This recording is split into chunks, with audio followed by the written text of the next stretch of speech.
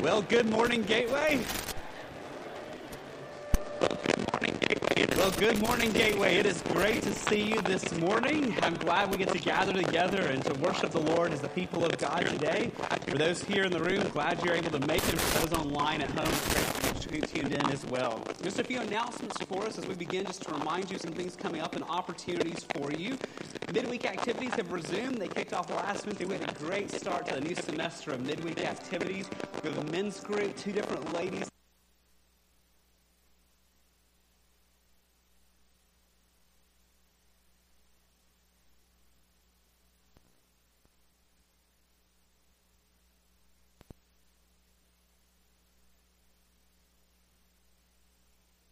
And getting to know people on a deeper level. Now, I want to remind you we have Discover Gateway today. This is a place for those who have been visiting Gateway to come learn more about who we are as a church. There's still a few spots left. It's mostly full, but if you'd like to participate and haven't signed up, just see me before. Excited about the time with you, and you should already have information of how to get to my house after the service for lunch, and we're looking forward to the time with you on that. This coming Saturday, we have a men's day hike, and I am thrilled and looking forward to this. Been looking forward to it for a while. So I invite all the men and the boys, if you want to join us for it. This is for all ages. So dads, feel free to bring your kids, bring your teenage sons along with you. We're going to go up to the north side of Lake Martin, and we're going to hike to the Smith Mountain Fire Tower. It's an old restored fire tower that you actually can climb to the top, and it's safe to do so. And it's beautiful views of Lake Martin. We've also added to this those who want the experience. We're doing some bouldering out there. Jeff Moody, one of our elders, is big into bouldering, and so he's going to bring his gear with him, and we'll do some bouldering out there near the fire tower for those who want to do that. That's not required, obviously. And then we're going to do a hike out to some islands you can only get to when the lake is drained low in the winter. So it's going to be a fun day just to hang out together. Details are on our website. There's no cost, but we do need you to register for it, so go to gatewaybaptist.com. Finally, Parents' Night Out is coming up in Saturday, February 12th. Our young adult life group came to us and said, we want to serve the body, so could we do a Parents' Night Out for the parents of the church? And we were like, let's pray about it. Yes. We are so excited about that. This event has filled up faster than any event I think we've ever done at Gateway. We posted it online, and within 2 hours, it was at 50% capacity, and the registrations kept coming. We are now completely full for it, but we're hoping to add capacity to it. So if you are wanting to do this, go sign up. It'll put you on a wait list so we know who's wanting to do it, and we will do our very best to add more spots to it. But we really appreciate the young adult group doing this. That's coming up February 12th. Again, details on the website. Well, as we prepare to worship the Lord, I want to ask you to stand, please. I want to read to us from Scripture from Psalm 24. We want to sing about and think about the greatness of the Lord this morning, just to be reminded that He is all-powerful. We use the big word omnipotent to describe the all-power of God. There's nothing too hard for Him. We get to serve and we get to worship and love the God who has redeemed us, who is all-powerful. Psalm 24, 8 through 10 says, "Who is this King of glory? The Lord, strong and mighty, the Lord mighty in battle. Lift up your heads, O gates, and lift them up, O ancient doors, that the King of glory may come in." Who is this King of glory? The Lord of hosts. He is the King of glory. Let's worship Him this morning.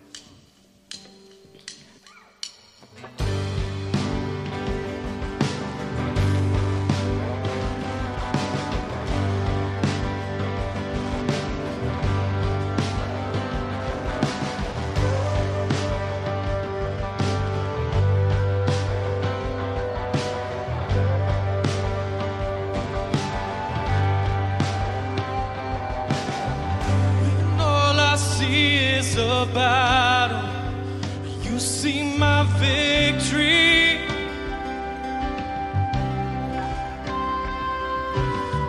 When all I see is a mountain, you see the mountain move.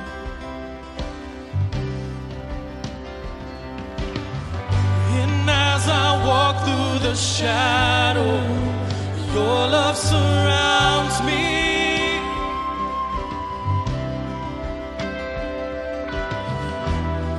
There's nothing to fear now, for I am safe with you. So when I fight, I'll fight on my knees, with my hands lifted high.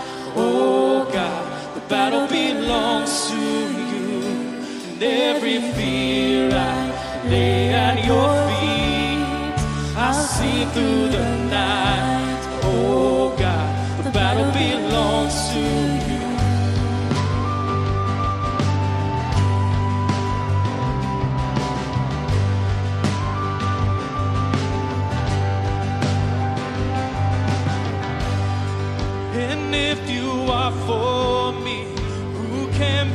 against me.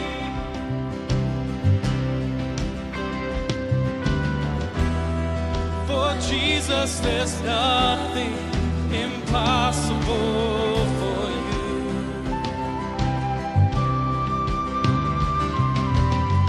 When all I see are the ashes, you see the beauty.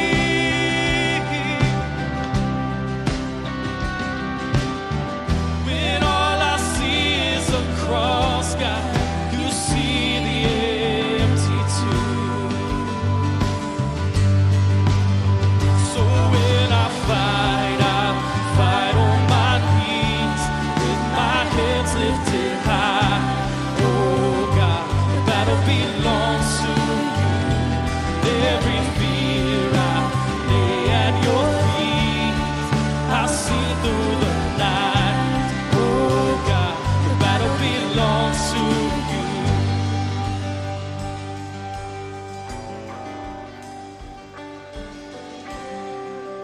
An almighty fortress, you go before us. Nothing can stand against the power of our God. You shine in the shadow, you win every battle. Nothing can stand against the power of our God. An almighty fortress, you go before us. Nothing can stand against the power of our God. You shine in the shadows, you win every battle.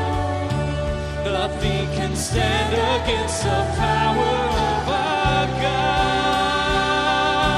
Yeah. So when I fight on my knees with my hands lifted high. Oh God, the battle belongs to you. Every fear I lay at your feet, I see through the night. Oh God, the battle belongs to you. Oh God, the battle belongs to you.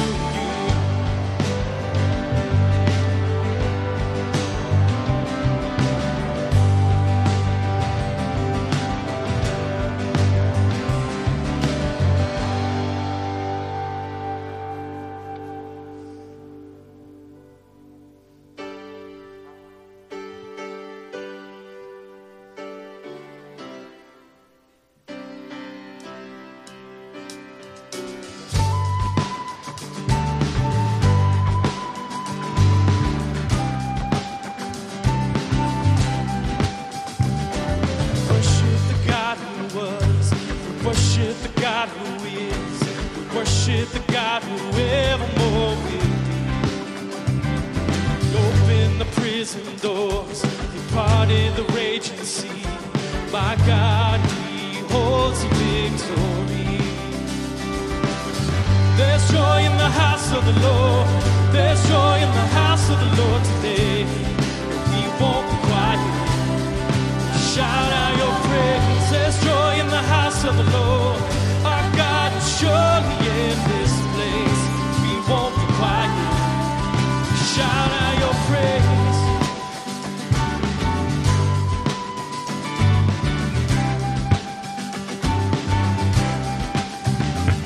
We sing to the God who is. We sing to the God who saves. We sing to the God who always makes a way. He hung up on that cross, then he rose up from that grave. My God, still rolling stones away. There's joy in the house of the Lord. There's joy in the house of the Lord today. He won't be quiet. Shout out your praise. There's joy in the house of the Lord. Our God is surely in this place. We won't be quiet. Shout out your praise.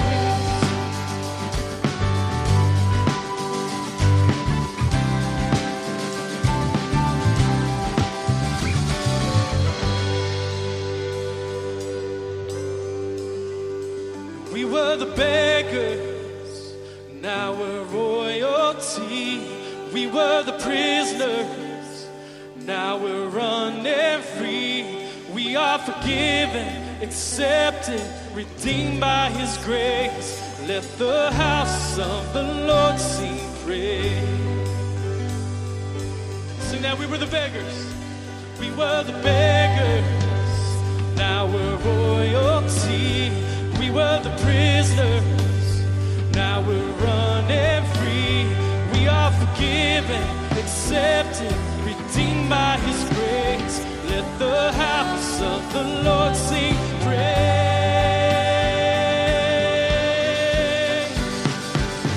There's joy in the house of the Lord. There's joy in the house of the Lord today. We won't be quiet. We shout out your praise. There's joy in the house of the Lord. Our God is surely in this place. We won't be quiet.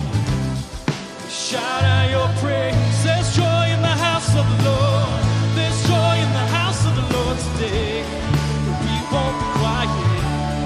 We shout out your praise. There's joy in the house of the Lord. Our God is surely in this place. We won't be quiet. We shout out your praise.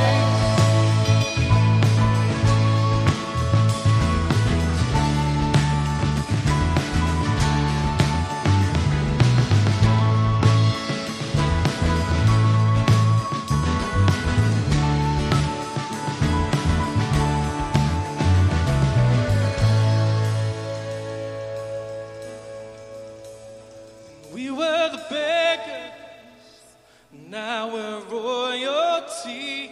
We were the prisoners, now we're running free. We were forgiven, accepted, redeemed by His grace. Let the house of the Lord sing praise.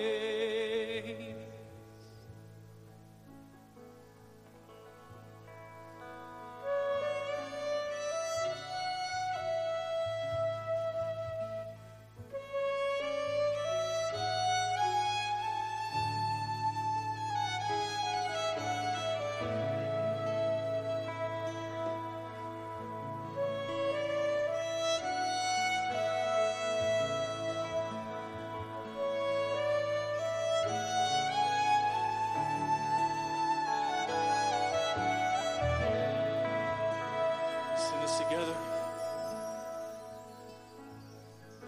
And hallelujah,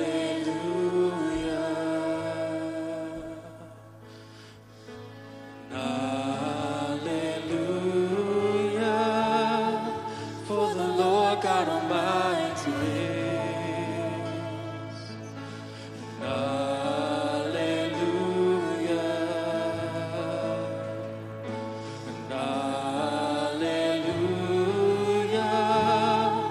For the Lord God Almighty reigns. Hallelujah.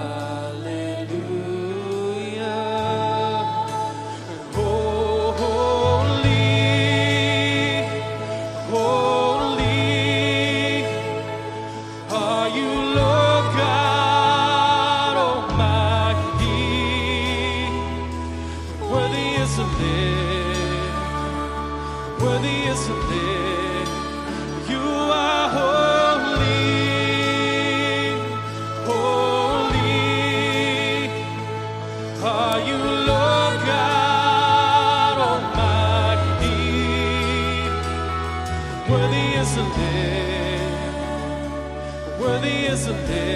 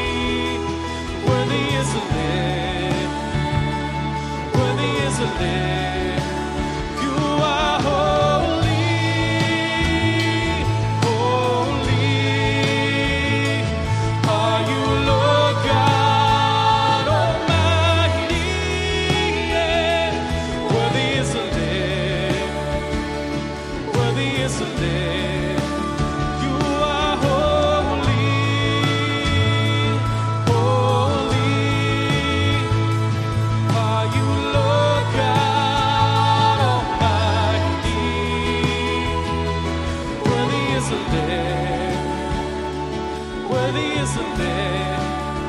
You are holy.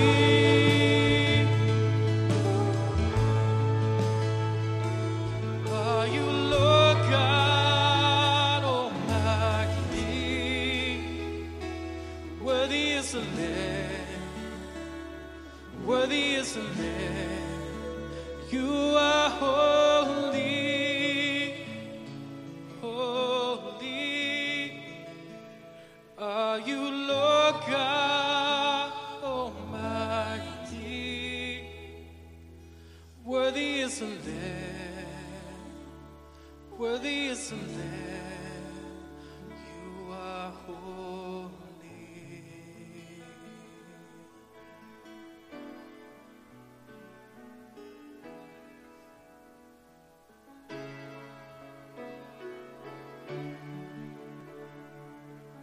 Every nation bows down, joining with heaven's sound, singing hallelujah.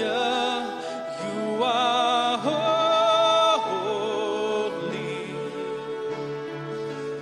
Age to age you're the same. There is no higher name. Be enthroned on our praise. You are holy. You are holy.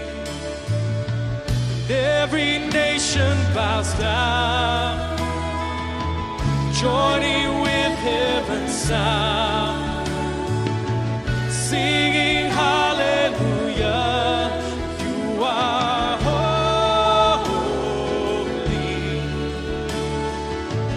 age to age you're the same. There is no higher name. Be enthroned on our praise. You are holy. You are holy. You are holy. You are holy.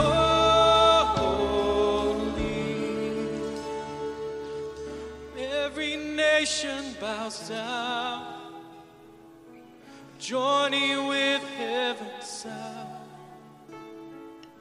singing hallelujah.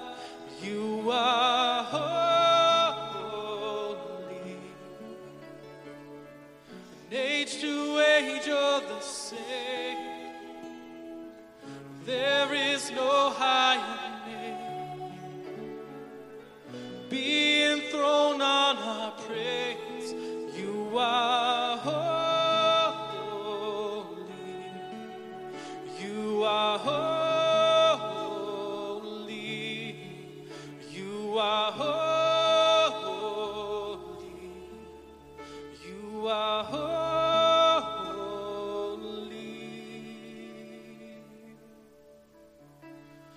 Holy, holy, holy, Lord God Almighty. And early in the morning our song shall rise to thee.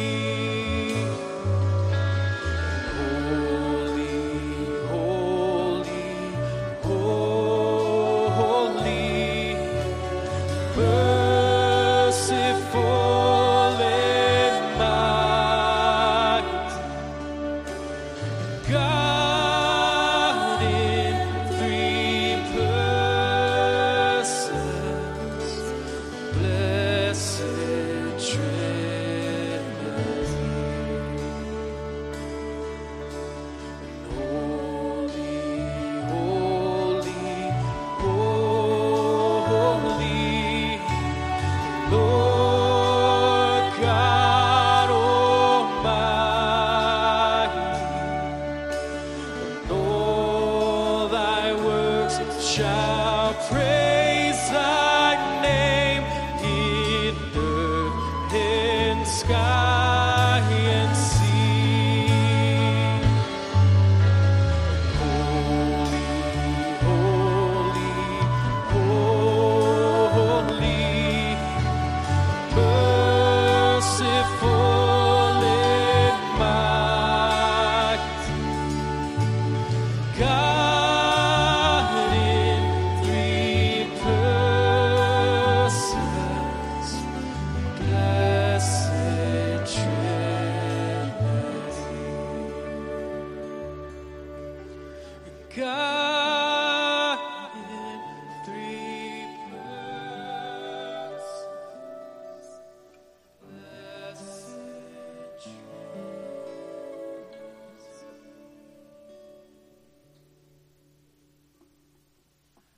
guys can be seated.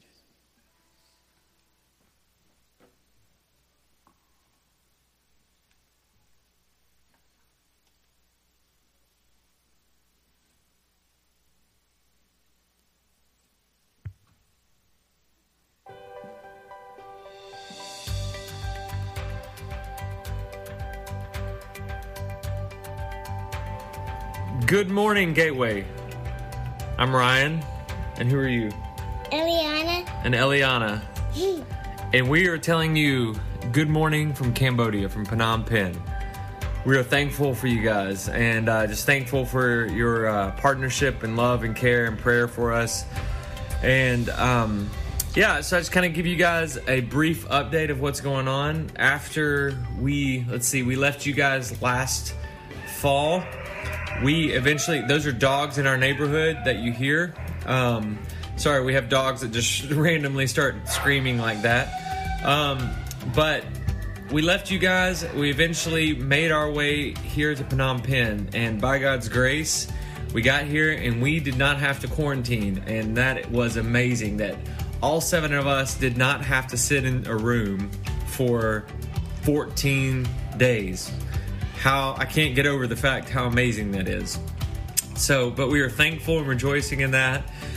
And by the Lord's grace, we landed, got into our hotel, and I immediately hit the ground running the next day looking at houses. And within 48 hours, I was like, all right, we're gonna do this one.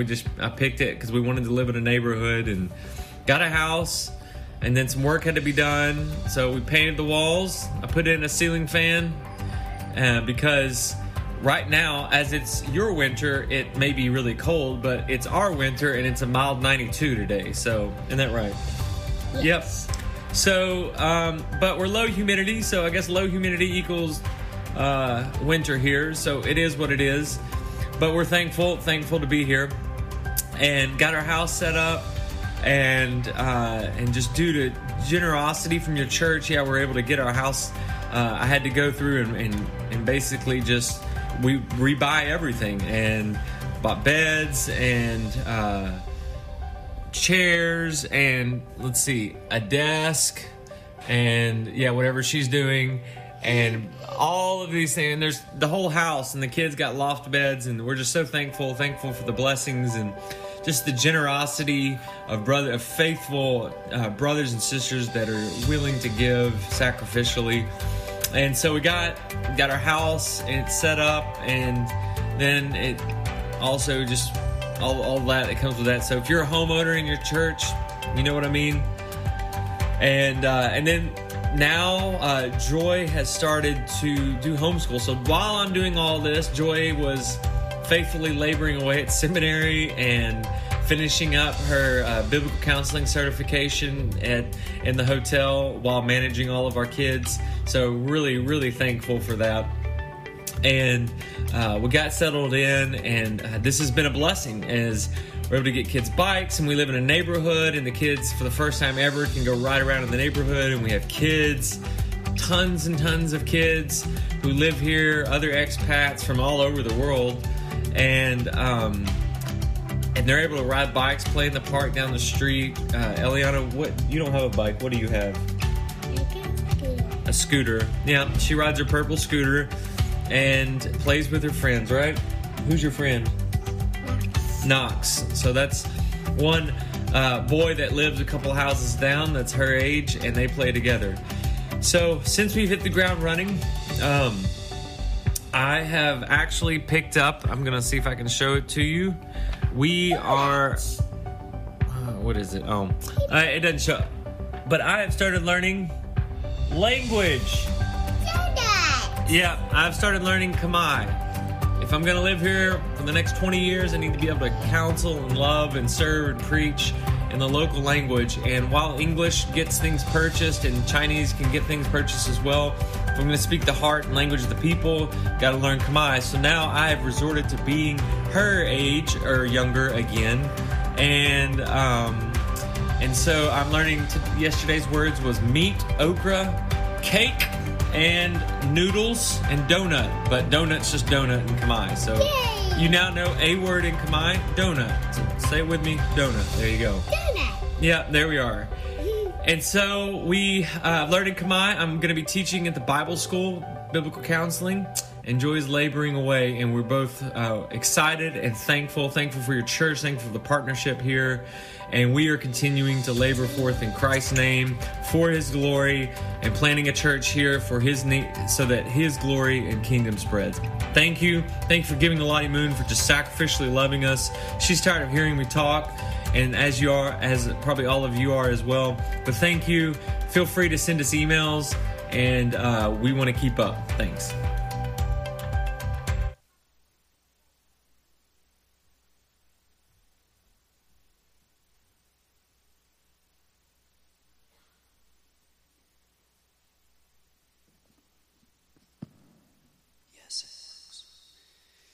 All right, let's pray. Father, thank you for that video. Just a reminder of so many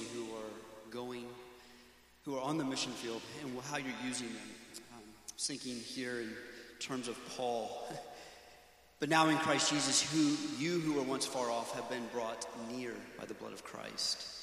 That He might reconcile us both to God in one body through the cross, thereby killing the hostility.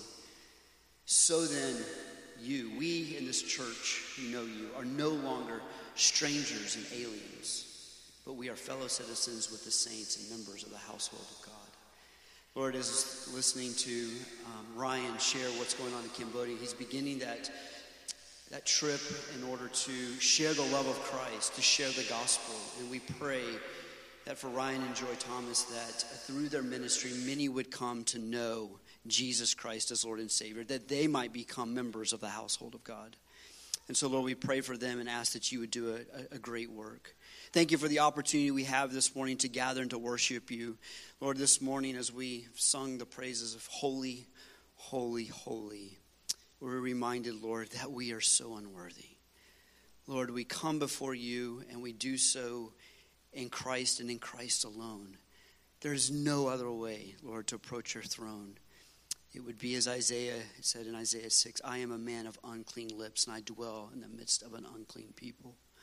And yet, Lord, you have purified us. The blood of Christ cleanses us. And so this morning as we come before your throne, Lord, we do so, and we pray, we cry out to you for help. We cry out to you and give thanks as well. Thank you for the Gateway Young Adult Ministry and for Zach and Rachel and Parker who have been ministering in that context. Lord, I pray for that group that you would continue to grow them in their love for you. Give them wisdom as they minister in their communities and in their workplace.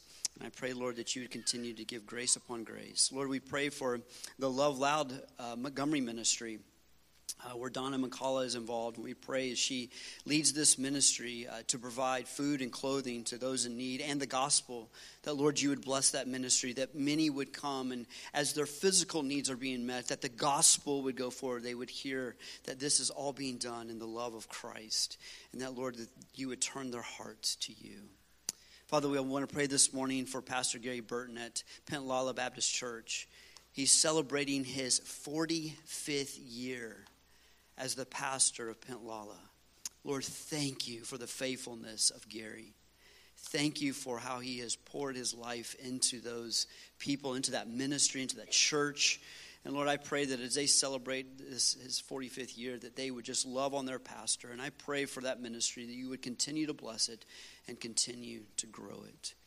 And Lord, as we give, as we take the offerings, we give out of the abundance of our hearts, I pray that you would take the offering that has been given and that will be given, and that you would use it to the furtherance of your kingdom. Lord, help us to be good stewards of our resources. Help us to give out of the abundance of our hearts, Lord, because we want to see the name of Christ go into all the world.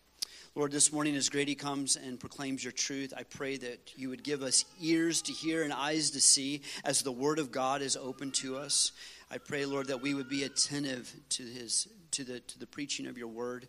And we pray for Grady that you would just anoint him with your spirit, Lord, as he communicates your truth. We thank you for this opportunity that we have to worship as we sit under the preaching of your word. We thank you and we praise you in Christ's name. Amen. Rick, and boys and girls, 1st to 4th grade are dismissed to kids worship. You've got Pastor CJ this morning. So first to fourth grade can head to kids to worship. If you find Ephesians chapter 2 while the kids are exiting, I am so grateful to be back with you after missing last week, recovering from COVID. Thankful for Seth preaching the word faithfully and filling in for me. I am mostly well, but I still have a little cough. Hopefully that won't be too much of a hindrance this morning. And for those who've had COVID and have what people have called COVID brain, the mental fog that lingers, I am still dealing with that, so I am praying for much grace from the Lord this morning to be coherent. As one of the elders jokingly said, but half serious in our elder meeting this week, I talk twice as fast, and now my brain's working at half capacity. So this may be a very dangerous combination, but we will trust the Lord and his providence to make sense of everything. So you can find Ephesians chapter 2 in your copy of God's Word this morning. If you're visiting with us, we're using a catechism, which is a series of questions and answers to guide us through taking a big picture look for a year at what we believe. Our desire is to be more rooted, more grounded in knowing the Word of God and knowing what we believe so that we can grow and mature and to be all that God desires for us to be. This morning, we're actually going to tackle two questions in one from the catechism that's guiding us. I think you'll see why as we jump into it. We're going to start with question 33 this morning, and the question is, should we seek our salvation through our works? Should we seek our salvation through our works? Now, if you've been with us any length of time, you already know the answer to this question. Friends, here's the easy question for the morning. Should we try to gain salvation by doing good things? Yes or no? No. Okay, good. You've been listening. Yes, we should not be trying to gain salvation through good works. Salvation is all of God's grace. It's all of God's kindness to us. There's nothing we can do to earn God's salvation. That then leads to the second question for this morning. That's question 34 in the catechism. And that is, since we are redeemed by grace, not by works, must we still do good works? So if we're saved by grace, not by works, must we still do good works? So our two questions really go together this morning. Do we need to do good works to be saved? And do we need to do good works once we are saved? Do we need to do good works to gain salvation? And do we need to do good works once we have salvation? And one text will answer both of those questions for us. So we're going to look at this together in Ephesians chapter 2, verses 8 through 10. So as we look at verses 8 through 10 of Ephesians 2, be looking for both. Do we need to do good works to be saved? And do we need to do good works once we are followers of Christ? So as we look at these three verses, can I ask you to stand, please, in honor of the reading of the Word of God, Ephesians chapter 2, verses 8 through 10. I'll be reading out the English Standard Version, and we also have the words on the screen. And friends, for many of you, these are such familiar words, but I pray this morning that the familiarity of these verses would not lead us to miss the wonder of what we see here and the grace of God. So Ephesians 2, verse 8, "For by grace you have been saved through faith, and this is not your own doing. It is the gift of God, not a result of works, so that no one may boast. For we are his workmanship, created in Christ Jesus for good works, which God prepared beforehand that we should walk in them." Would you pray with me? Father, thank you for the preciousness of your word.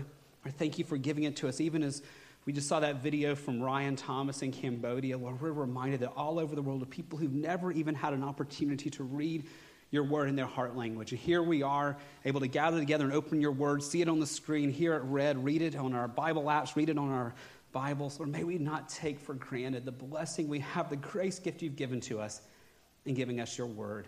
So Lord, as we look at familiar verses for many of us this morning, Lord, we pray that they would come alive to us, that your Holy Spirit would open our eyes to the wonder of what we read, the truth of what we read, and it would transform us and change us as you make us into who you desire us to be. And we ask it in Jesus' name. Amen. Thank you. You may be seated. Now, before we dig into our question, our answer for the morning, as we look at this text, I want to just tell us up front, there's a danger that we need to avoid.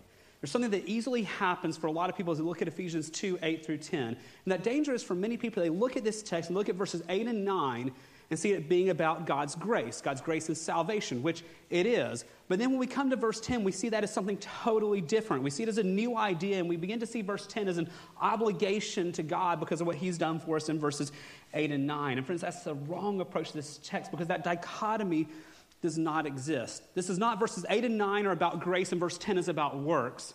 Verses 8, 9, and 10 are one idea, and it's all about grace. It's all about what God does for us. Now, unfortunately, that dichotomy exists in a lot of American Christianity. You may hear it expressed through well-meaning questions like, well, God has saved you. What are you going to do for him in response now?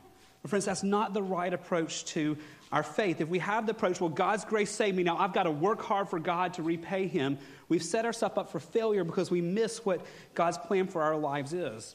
So I was studying, I came across an article in the Gospel Coalition. The author said it so well. He said, there's a damaging idea floating around today that says, God saved you. Now, what are you going to do for him? This is a recipe for failure. If you come to the Christian life believing you can do anything for God in your own strength or repay him on any level, you fall back to the self-dependent spiritual death from which Jesus saved you. Now, think about that. He says, if you think you can do anything for God in your own strength, if you think you can do works to repay God for what he's done for you, he says you are falling back to self-dependent spiritual death from which God has saved you. So as we look at this, we want to look at verses 8, 9, and 10 as a cohesive unit about the grace of God. Not what God did now, what do I need to do in response? So as we dig into this in Ephesians 2 this morning, let's make sure we understand what we're looking at here. We're in a genre of Scripture called the epistles, or called the letters. These are letters that were written to the early churches. This one was written by the Apostle Paul around 62 AD. He was writing to believers in the town of Ephesus. And if you think back, we studied Ephesians many years ago, but for those who are here, you'll remember this. For those who are new, I just want to remind you, if you look at the book of Ephesians, chapters 1, 2, and 3 are all about our identity in Christ. Chapters 1, 2, and 3 are not what are we supposed to do. Chapters 1 through 3 are all about what Christ has done for us, what God has done in his grace for us. Then chapters 4, 5, and 6 tell us how our lives are different. Not what we should strive to do, but they tell us how our lives are changed because of that identity we have in Christ. So Ephesians breaks down into those two big sections. Today we're in that first section, what God has done for us, and that helps us really understand verse number 10. And we see that in the way it's laid out. So let's go back to the beginning of this section, understand God's grace and what he's done for us. Look back at verse 8 this morning, and notice how Paul says it. For by grace you have been saved through faith. Now let's just stop right there. He says you have been saved. In the American church, this has become common lingo of being saved, and I feel like we lose the wonder of what that means. In the American church, being saved often means very little more than have you prayed a prayer and you think you're going to heaven when you die. But friends, in the Bible, to be saved is to be rescued from the wrath of God. This reminds us what we've seen over and over, that we deserve God's wrath. We deserve his holy anger and expression of that anger against our sins because we have all offended him. And as we've seen before in our studies, we all start out under the wrath of God. We all start out condemned and guilty because we have offended God. We need to be rescued. But like we saw back in the fall, we cannot rescue ourselves. We cannot save ourselves. We are dead in our sins. We have offended a holy God. The only hope is for a Redeemer to rescue us. Our only hope is grace, God doing for us what we cannot do ourselves. And we see that here in verse 8 in this phrase, for by grace you have been saved. Now, it's one of my favorite words in the Bible. You know that if you've been around Gateway any length of time. But grace simply means God's unmerited kindness to us. It's God's favor to us, giving us what we do not deserve, giving us what we cannot earn. It's his grace. And so we see here from the outset here that it's by God's grace, God kindness, that we have been saved, that we've been rescued from his wrath. Well, that raises the question, what is our responsibility? Do we have a responsibility in faith here? And Paul makes it very clear for us. He says, for by grace you have been saved through faith. Faith being belief and trust in God. But notice this, he says we're saved through faith. This is really important because in the Greek language in which this was written, this preposition through does not mean on account of or because. So this does not mean what a lot of people read it as. It's not saying that God saved you on account of your faith. It does not mean God saved you because of your faith. Rather, God gave you faith and his grace gave you faith and he saved you through that. This is showing us that our faith is the result of God's grace, not our faith results in God's grace. That's a big distinction. It's really important. It's not only here in Scripture. You see it other places. Acts chapter 18, verse 27. This is a text about Apollos being sent out. It says, and when he, Apollos, wished to cross to Achaia, the brothers encouraged him and wrote to the disciples to welcome him. When he arrived, now notice this, he greatly helped those who through what? Who through what? Through grace have believed. Notice that they didn't believe and then they got grace, but it was through God's grace given to them, they then believed, they then had faith. Likewise, in Philippians chapter 1, verse 29, we see something very similar as well. Philippians 1:29, for it has been granted to you. God has given you something here. What? That for the sake of Christ, you should not only believe in him, but also suffer for his sake. In this verse, there's two things that we're told that God has given to you. He's given to you belief. That's his grace gift. His grace gives us faith, gives us belief, and his grace also gives us trials for our own good and for his glory. So our faith is the result of his grace. our faith does not cause him to give us grace. I love how the theologian John Stott once said it. He said, we must never think of salvation as a type of transaction between God and us, in which he gives the grace and we contribute the faith. He says, no, we were dead and had to be brought to life before we could believe. So what Paul is trying to lay out for us is that we bring nothing but sin, rebellion, idolatry, and any change in us, any salvation, anything that rescues us has absolutely nothing to do with us. It is completely of God. Now, lest we miss that, Paul repeats this 3 more times. So 4 times here in these short verses, he tells us the same thing. He's just told us, by grace you have been saved through the faith that God has given you. Now he's going to repeat that with 3 different phrases. Look back in verse number 8 here for us, and look at the second thing he tells us in verse 8 as well. He says, and this is not your own doing. Now, what is the this here? There's been some debate over the years of what the this is. This is everything you see before it. This is the faith, the grace, the salvation. It's the whole package of what he's just presented.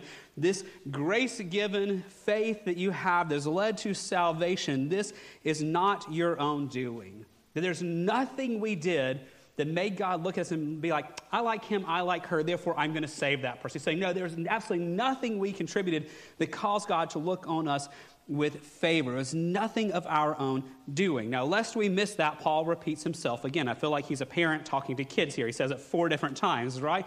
He says it again now in the 3rd part of verse 8. He says, not only is it not your own doing, he says it is the gift of God. It is the free gift of God, that God has given to us something he does not have to give us, that he would still be good and holy and just to condemn us, but in his great love and sovereign plan, he has chosen to give us what we do not deserve and cannot gain on our own. It is the gift of God. So 3 times in one verse. By grace you've been saved through faith, not your own doing. It's the gift of God, but he's not done. Verse 9, he gives it to us a 4th time, as he repeats it in verse 9. It is not a result of works.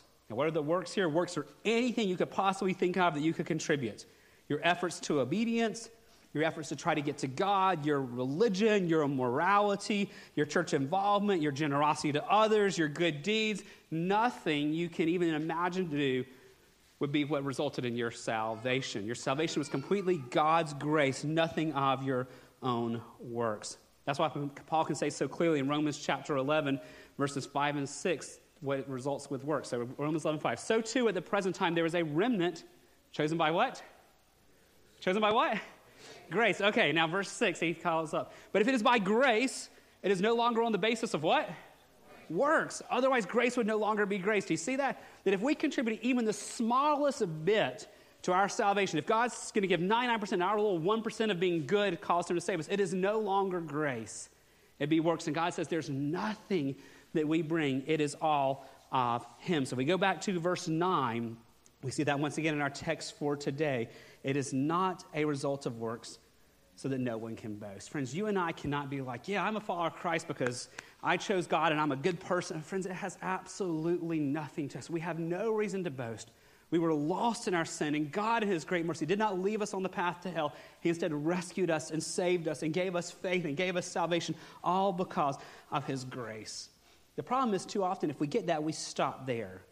And so often in the Christian life, we see, okay, salvation is of grace, I didn't do anything, but now I'm going to work hard for God because he saved me. Now I'm going to repay God for what he did for me. We switch from grace to works. And verse 10 guards us from doing that. Verse 10 realigns us to realize that anything good that happens in us is not because we started working hard for God, because it's still all of God's grace. Friends, the grace that saves us now transforms us. And please don't miss that, because that's what verse 10 is showing us. The grace that saves us, what we just saw in verses 8 and 9, is the grace that now, verse 10, transforms us. The same grace of God, the same unmerited kindness, favor of God saves us and also transforms us. How does it transform us? Verse 10, it shows us 2 of many ways that God's grace transforms us. It shows us that it transforms our identity, our understanding of who we are, and it transforms what we do, our work. So it transforms both our identity and what we do. Let's start with identity, how God's grace keeps changing us beyond salvation to change our identity. Verse 10, friends, this is stunning. Again, see this in light of God's grace, not what we do. Verse 10, for we are his workmanship, created in Christ Jesus for good works. Friends, let this sink in. It says we are If you are in Christ, if you believe in him or trusting in him, this is your God-given identity. This is what God says you are. Not what you need to strive to be, but what God says you already are because of his grace. It says you are his workmanship. Now, some translations will say you are his creation, or some will say you are his handiwork. Now, what does that mean to be God's creation, his work, or his handiwork? When we think of this, please do not think about your 8th grade science project. That's not the type of handiwork that is in mind here, the type of creation that is in mind here. When you think of what it means to be workmanship, this is not your best home repair project where the thing kind of stayed on the wall and didn't fall off, okay? When it talks about God's creation, God's handiwork, God's workmanship, the actual Greek word here is the word poemia. Sound a little bit familiar? It's the word we get our English word poem from. Literally, this is you are God's poem. You are God's creative masterpiece. That God has taken the best of all that he can do, which is always perfect, and he has created a poem, a work of art, a masterpiece, and that is you. That you literally now, by God's declaration, are his masterpiece, his creative work of art, his poem. And it's all of him. It's not that we strive to become this. Again, back in verse 10, for we are his poem, we are his workmanship, we are created in Christ Jesus. He did it all. This is still his grace. This is not go try to make yourself into God's workmanship, not go try to become God's masterpiece. It says if you are in Christ, he has already created you to be his masterpiece, his poem, his work of art. It is still all of grace. His grace saves us and gives us faith. His grace gives us a God-given identity that we are his masterpiece. And the second thing it does, God's grace now transforms what we do. God's grace transforms what we do. God's grace that saves us gives us a new identity, and God's grace now transforms us in what we do. Back to verse 10. We are his workmanship, his poem, created in Christ Jesus for good works, which God prepared beforehand that we should walk in them. That God's grace produces in us good works. Again, this is so important. This is not you as God's people now go strive to do good works. This is God's grace that saved you. God's grace that gave you a new identity is now God's grace that is making come out of you good works. Not try hard for these things, not white-knuckle determination, but letting God's grace create good works through you. Now, what are these good works? It's where it'd be nice if Paul just gave us a list right here, right? But he doesn't. What are the good works? Well, he's just alluded to them in the context here. Go back to verse 5. I want you to see where he's building here, and I think it explains to us what the good works are. In Ephesians chapter 2, verse 5, he's setting the stage for what's to come. I think we have it up on the screen for you. Ephesians 2:5. Do you have it there? Okay, you can look back in your Bible. Even when we were dead in our trespasses, God made us alive together with Christ. By grace, you have been saved. There it is again. By grace, you have been saved. Now, verse 6. And raised us up with him and seated us with him in the heavenly places in Christ Jesus. So once again, he's setting the stage for the salvation by grace alone. Now in verse 7, right before our text for today, he tells us the reason why God saved us. And it's not to make much of us. It's not because we're such amazing people. Why did God save us? Why did God put his grace in us? Verse 7, so in the coming ages, he, God, might show the immeasurable riches of his grace and kindness towards us in Christ. Now, let that sink in. Our salvation, everything we saw in verses 5 and 6, and what we read this morning in verses 8 and 9, around this one verse here, God did this so he could show off. He could let everyone see the immeasurable riches of his grace. Our salvation, our transformation is all about God's glory. It's all about God showing off who he is to a lost and dying world. It's him showing off what only he could do to the world around, to the angels that are watching, to anything that can see. He's showing off himself. He's showing off his greatness. So what are the good works? If we go back down to verse 10, the good works are anything that accomplish verse 7. The good works are anything that brings glory to God. Anything that makes much of God are the good works of verse 10. Now that would include the strength to put off sin in our life. When by God's grace we quit doing strongholds of sin in our life that have enslaved us for years, we can't explain that by human effort. That gives glory to God. When we choose to pursue Christ's righteousness by the grace of God, that makes much of him. When we die to self to serve others, that brings glory to God because that's so unnatural. When we speak the truth of the gospel to non-believers around us, that makes much of God. Anything that makes much of God are the good works that he is talking about. So any type of obedience, any type of putting off sin, any type of service to others, any type of worship, anything that makes much of God would be the good works of verse 10. So go back to verse 10 this morning. We are his workmanship. We are his poem, his masterpiece, created by God in Christ Jesus for glorifying him, for good works, for anything that will make much of him. And notice this, which God prepared beforehand that we should walk in him. He prepared beforehand, friends, before God made the world. He already knew you. Before he made the world, he already chose to set his affection on you. Before he made the world, if you were in Christ, he had already chosen to save you, to give you this new identity, to give you a transformed life that would make much of him. Friends, if you struggle with your identity, if you struggle with feeling like your life has purpose or meaning, if you struggle to believe that God loves you, you need to memorize and own verse 10 right here. You are his workmanship. You are created in Christ Jesus for good works. And God prepared this path for you before he even spoke the world into being. Friends, if you struggle with those things, memorize this verse. Put your name in this verse. This is God's identity he's given to you, and this is his plan for your life. God's grace saves us. God's grace transforms us. And God's grace causes us to overflow with good works that bring him glory. So what is our responsibility, friends? All this is God's grace. So what are we supposed to do? Well, the only thing that we're told to do in all three of these verses, we're not told to have faith, we're not told to embrace this identity, we're just told this is what God has already done for you. There's only one phrase that indicates anything we're supposed to do in these verses, and that's the very last phrase, that we should, what's the next word? We should walk in them. In the Bible, the word walk means live.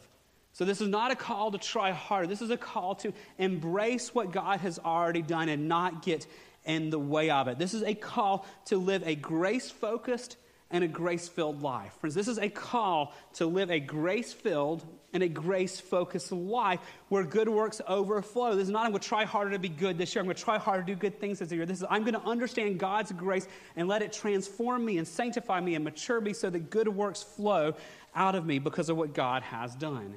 Now, how does this happen?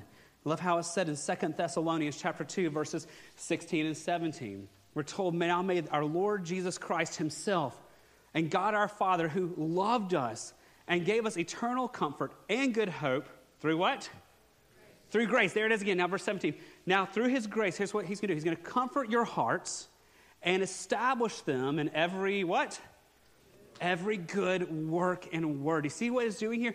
God himself, he's saying the Father God and the Lord Jesus Christ are working together to establish us in good works. That God himself is the one. You and I are not going to do good works by trying harder. Good works come when God himself establishes our hearts in good works. And friends, he's promised to do that in his children. Hebrews chapter 13, verse 20 and 21 are a beautiful picture. Now may the God of peace, who brought again from the dead our Lord Jesus. Now just pause there. This is what we were singing about this morning, the great power of God.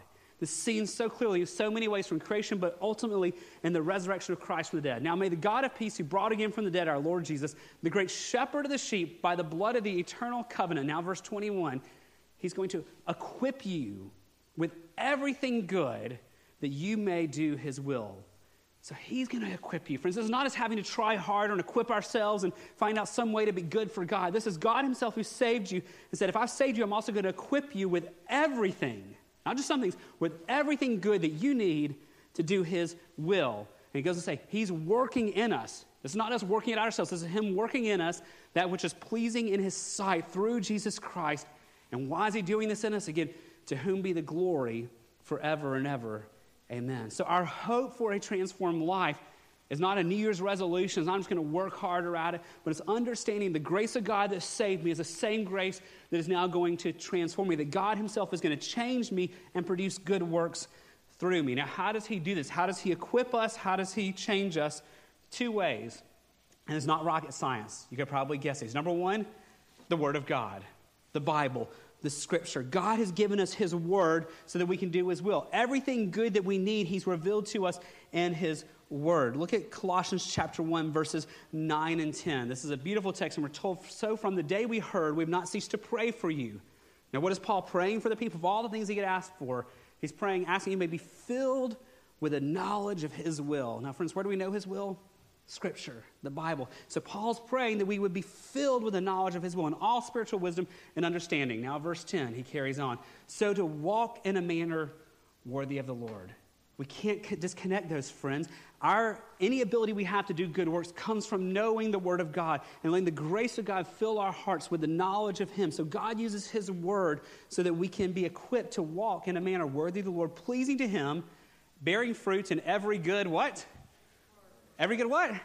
Work. There it is again, the works. The works come as God establishes them in our heart through the written Word of God. There's a second thing that God uses to establish some good works. He uses the Word, but number two, He uses the Holy Spirit. He uses the Holy Spirit, the third person of the one triune God. He uses the Holy Spirit to empower us. Galatians chapter 5, verse 16, we see a glimpse of this. We're told to walk by the Spirit, to live by the Spirit, and we will not gratify the desires of the flesh. That our hope for doing the Word of God that we see is not self-effort, it's the Holy Spirit filling us. That's why we're told a few verses later in Galatians 5:25, something very similar. We're told if we live by the Spirit, let us walk by the Spirit. That our hope for fulfilling the will of God is not self-effort, it is the Holy Spirit taking the Word of God in our lives, friends. And we're going to talk more about that next week when we get into the questions about the Holy Spirit. So what is our responsibility, friends? Quite simply, it's to know the Word of God, to spend time reading it and meditating and memorizing it and asking the Holy Spirit to make it alive to us and to transform us. That is a grace-focused and a grace-filled life, and from that, works come. So let's bring all of that together. Here's the main idea of Ephesians 2, 8 through 10. If you want one sentence to try to summarize this text, I believe this is it. The same grace that saves us also transforms us to produce in our lives good works for the glory of God. Our hope for good works is not self-effort. It's not white-knuckle determination, not me trying harder. The hope comes because the same grace that God poured out that saved me, that saved you if you're in Christ, the grace that has said you are His workmanship, His poem, is the same grace that's still at work today, transforming us for the glory of God by producing in us works that make much of God. The same grace that saves us transforms us to produce in our lives good works for the glory of God. Now, maybe thinking, that didn't really answer our question, do we have to do good works? Well, yes, but with a strong clarification. Depends on what we mean by must do good works. Must do good works to get to God? No. Must do good works to please God and get back to Him? No. But rather, we must do good works because if we are in Christ, they will naturally flow. They are what He produces in us. When He gives grace to save, He doesn't stop there. He doesn't just save someone and leave them on their own. He saves and transforms. He saves and He restores. And so, yes, we must do good works because they show that grace is working in our lives. They are the evidence of a grace-focused and a grace-filled life. I love how the Catechism answers it when it asks, must we do good works? And it says, yes, so that we may be assured of our faith by the fruit. So do we do good works to get to God? No. Do we do good works to try to repay Him? No. We do good works because we can't help it. Because the Holy Spirit is within us, and His grace that has saved us is changing us and is making new works come out of us because of what He has done. The same grace that saves us transforms us to produce in our lives good works for the glory of God. That leads us to two questions this morning. Number one, have you received this grace and salvation?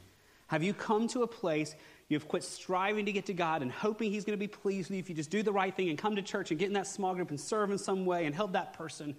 Have you realized you can never get to God on your own and you've come to rely on His grace and His grace alone for salvation? If not, friends, run to Him and cry out for this grace that saves. Back what we read in verse 8 and 9. By grace you have been saved through faith. But friends, the second question is, if you have received that grace, how is that grace still transforming you today? How is that grace still transforming you today? Because God doesn't save you and then just leave you on your own. For a follower of Christ, His grace continues to operate, continues to work to produce in us good works. So friends, as you think about even the beginning of this new year, how is God's grace transforming you?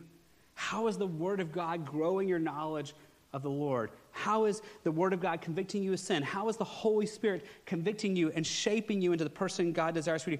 What is some area that God has grown you in this year already? And perhaps for many of us, we don't even stop to think about that.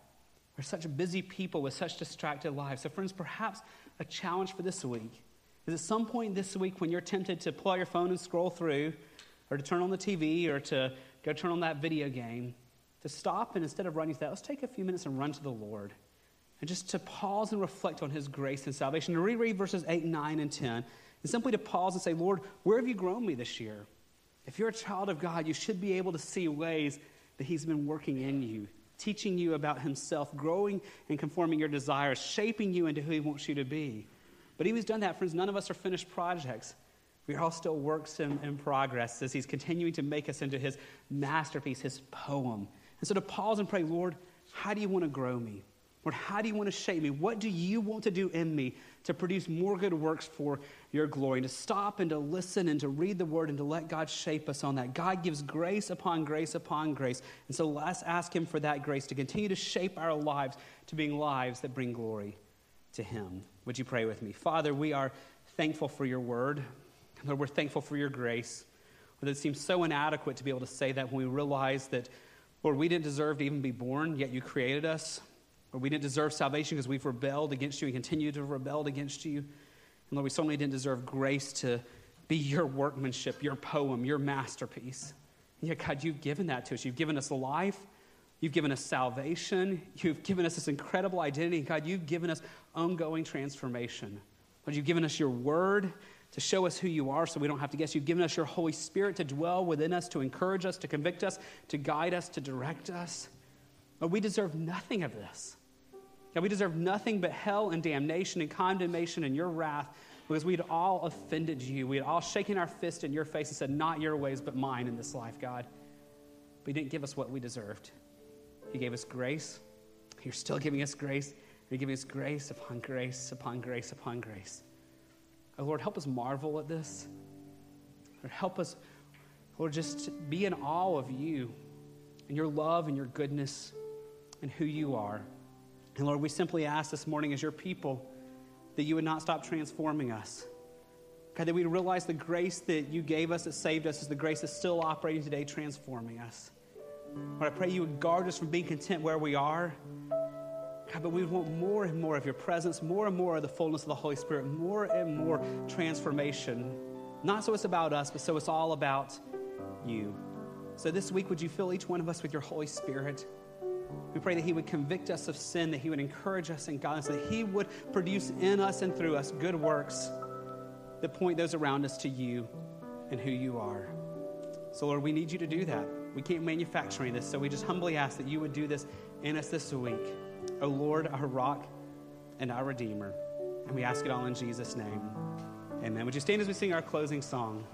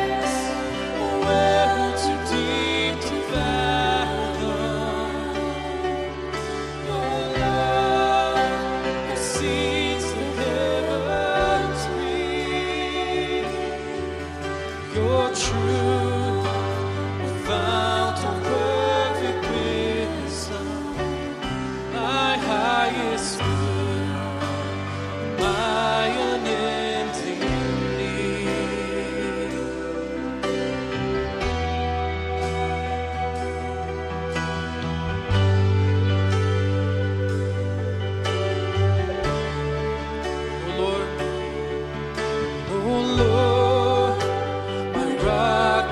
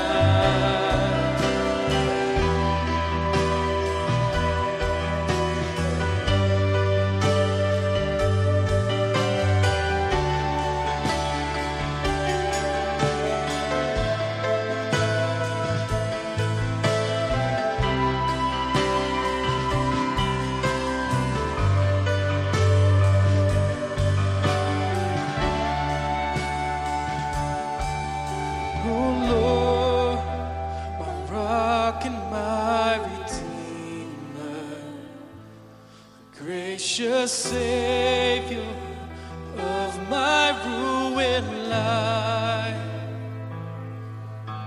my guilt and cross laid on your shoulders, in my place you suffer, bled and died. You rose the grave and death conquered. You broke my bonds of sin and shame. You rose the grave and death conquered. You broke my bonds of sin and shame. Oh Lord, my rock and my redeemer, may all my days bring glory to your name. May all my days bring glory to your name.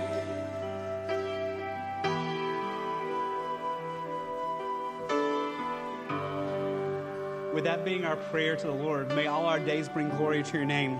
Hear the word of the Lord as a benediction. We read it earlier, but Hebrews chapter 13, verses 20 and 21. Now, may the God of peace, who brought again from the dead our Lord Jesus, the great shepherd of the sheep, by the blood of the eternal covenant, equip you with everything good that you may do his will. Let that be our prayer this week. God bless you, Gateway family, and have a great afternoon.